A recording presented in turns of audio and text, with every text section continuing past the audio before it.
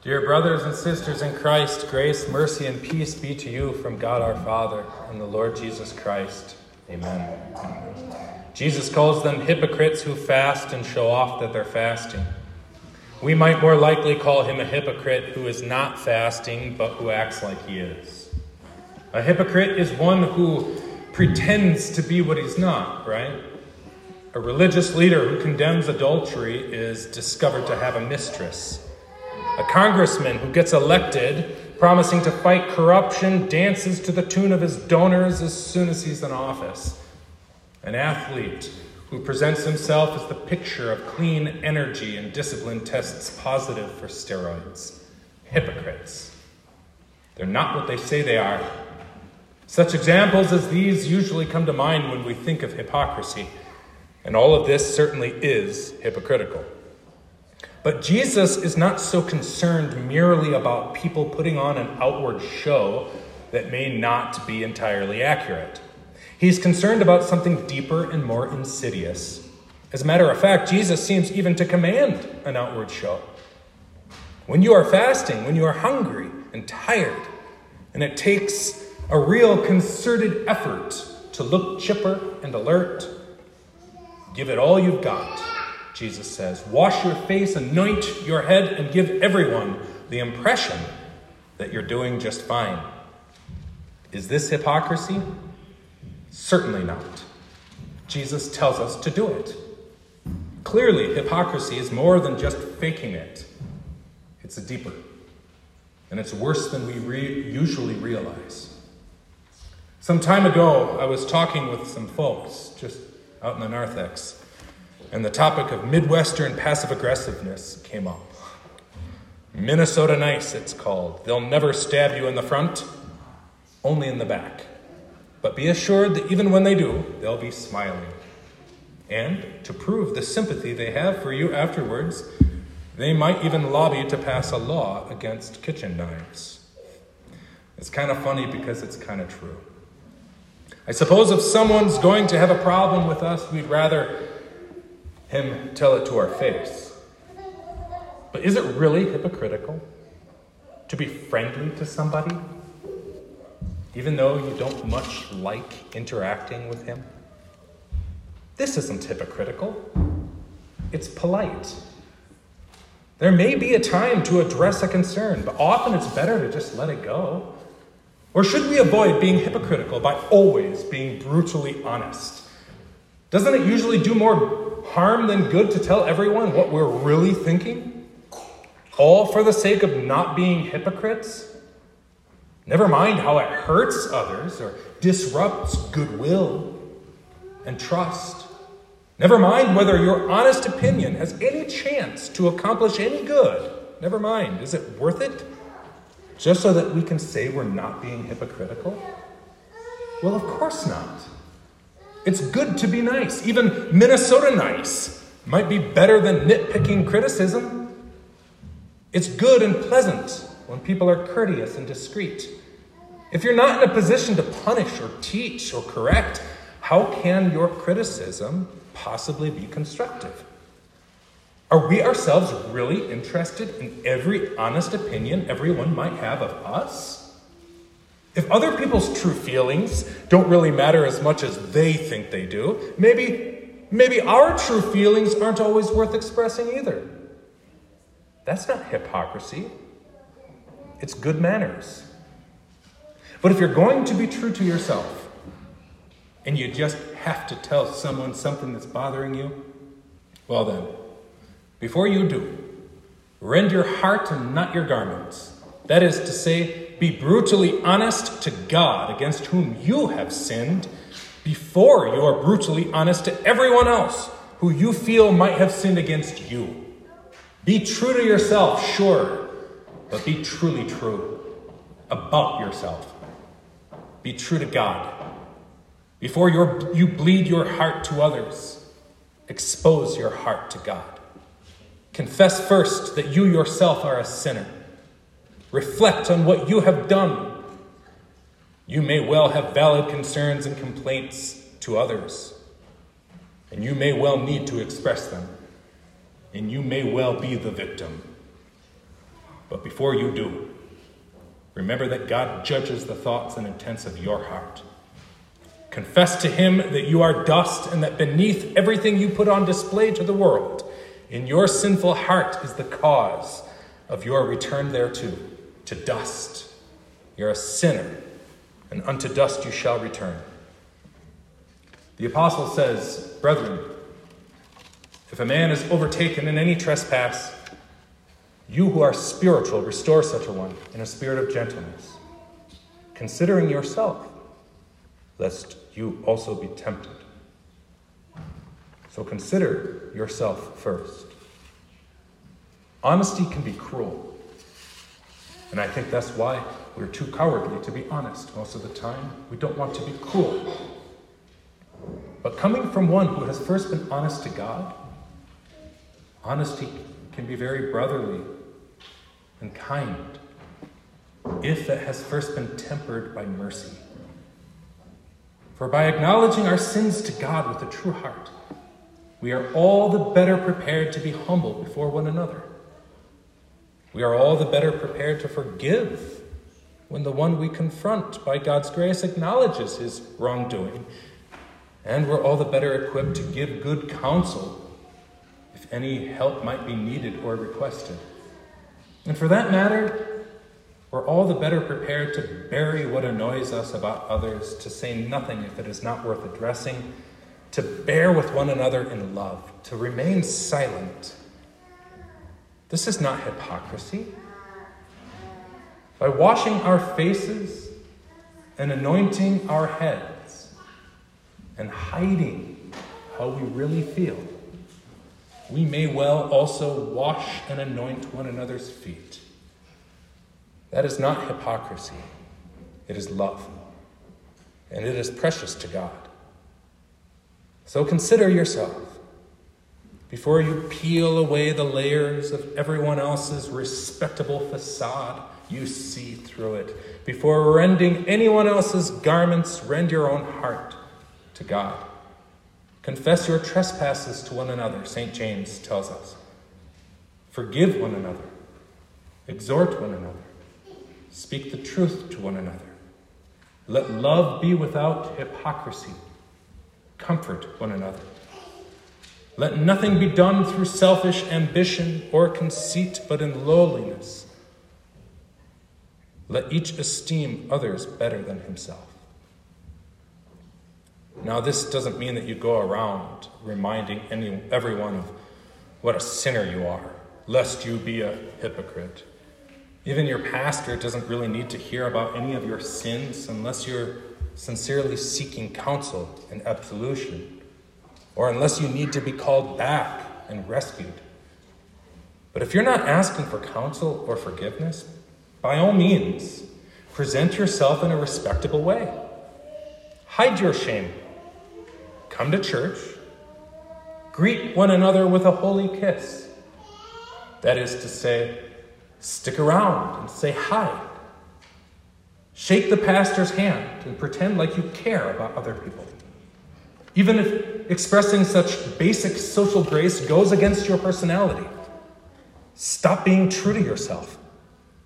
Wash your face, anoint your head, and invest in something more important than what comes naturally to you. Be true to one another, even if it feels unnatural, even if you must hide what you truly feel. Smile kindly to people you wouldn't normally spend time with if all things were decided by personal interests. And even if it feels like you're faking it, do it all anyway, as naturally and with as good a conscience as when you decide to wear clothes when you go out. Or is that faking it? Where do we draw the line when being true to ourselves?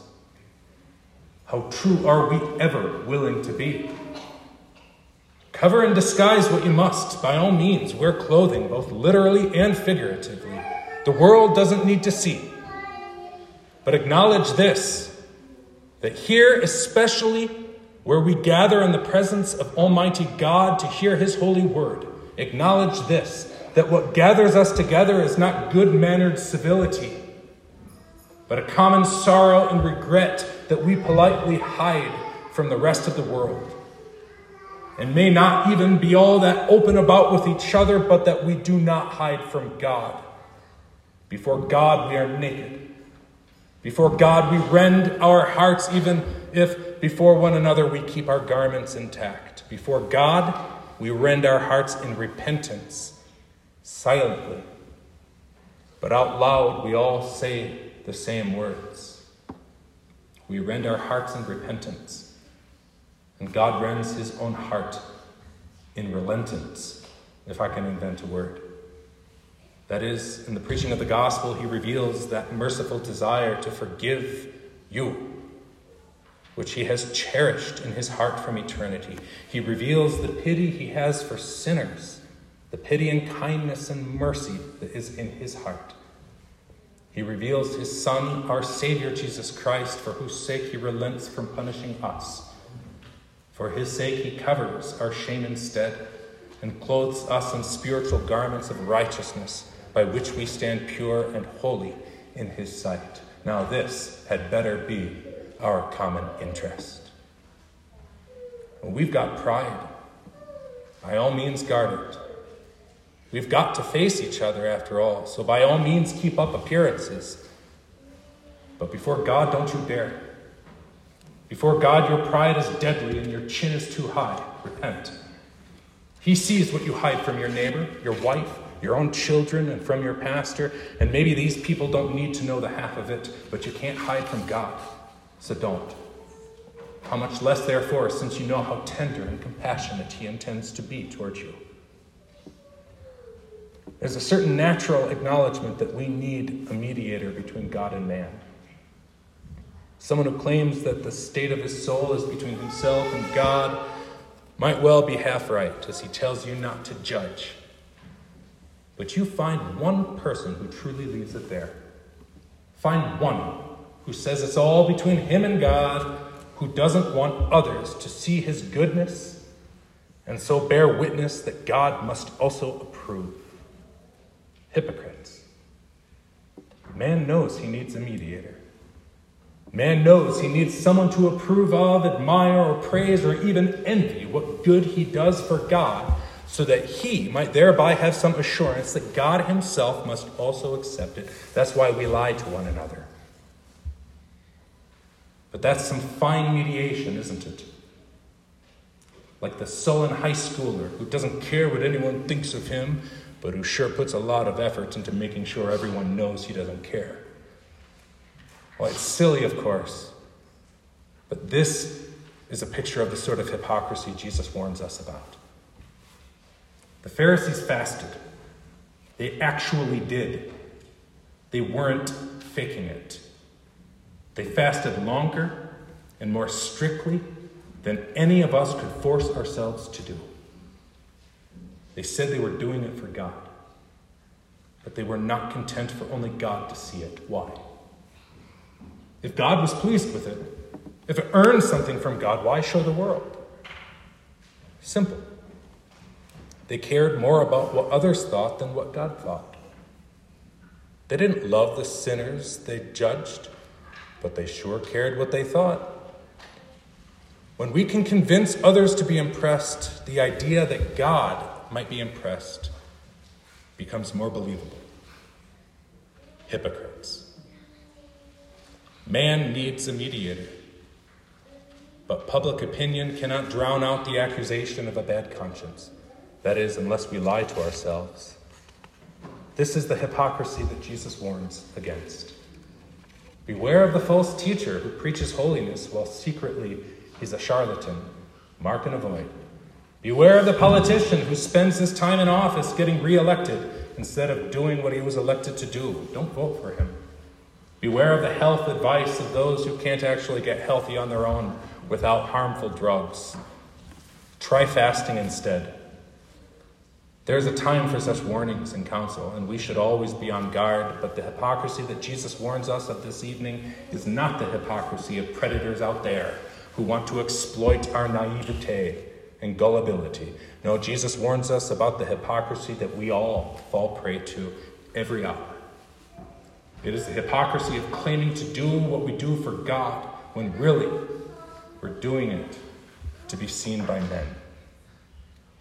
Dear brothers and sisters, dear brethren, consider with me, please, what is at the core of such hypocrisy. And so consider yourselves, lest you also be tempted. At the very core of such hypocrisy is that we more readily believe that we are righteous before God when lots of people, or at least a few admirable people, believe we are good people. We believe this more than when the Son of God himself says we are forgiven. Whose testimony will God more likely accept? When you are covered in shame, and you are sad, and you have betrayed the God who loves you? Will he accept the testimony of the crowd that shouts out in your defense, the assurance of sinners who insist you're a good guy, or the voice of his dear Son who bore all the sin that we can't hide from his searching spirit, the voice of him who saw behind every veil and false smile we put on, who saw what we are too scared to show the world for fear of the world's judgment, but that we acknowledge to God in true sorrow and repentance? Yes, he saw it. Before we confessed it, he saw it even before he came to bear it. He saw it and weighed what it would hurt his soul, what pain it would cost him, what agonizing terror it would require him to endure for us. He saw it and he asked his Father fervently, beseeching him if he could take it away from us. And this was at the very same time in eternity as when the Father asked him to take it upon himself. So united they were in this desire to save us.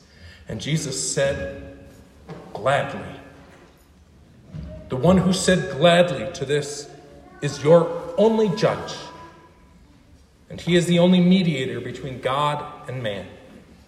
In holy love, eternally deep and unfathomable, God stretched his hand out to you. He sent his Son to be your Savior, to take your sin, to suffer, die, and rise again. In holy love, he who now intercedes for you at the Father's right hand of power also sends his Holy Spirit to persuade you daily to claim him, Jesus, as your only mediator. So who is God more likely to be persuaded by? What I say about you? What your parents say about you? What your kids all say about you when your lifeless body lies in a box?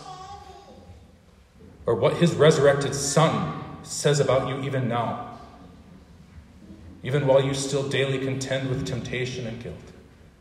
He says it right now. Your sins are forgiven. Neither do I condemn you. And how much more will he say it on Judgment Day when you are raised to face the one who gladly bore your sin? Dear Christians, he is your mediator. Claim him. He who came from the secret place reveals the love of God to you and makes it no secret at all. He openly declares all of us forgiven and saved. Now there is an open reward. So let love be without hypocrisy. Speak to the truth to one another. We sinned against God. God sent his Son to be our brother. He comes to you in front of everybody, just the two of you, and shows you your fault. And he gains you. He saves you. He treasures you.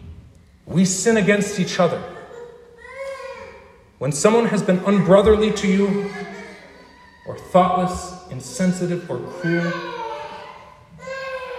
please go to him. Just the two of you. Show him his fault. Confess your sins privately first. And pray that God might move your brother to confess his sins to you. Make this your goal. The goal of our Lord. To gain your brother. Treasure one another. Here on earth, as treasures we will still have in heaven. Treasure Jesus who speaks the truth in love. For where our treasure is, there our heart will be also. In Jesus' name, amen. And the peace of God that surpasses all understanding shall guard our hearts and minds in Christ unto eternal life. Amen.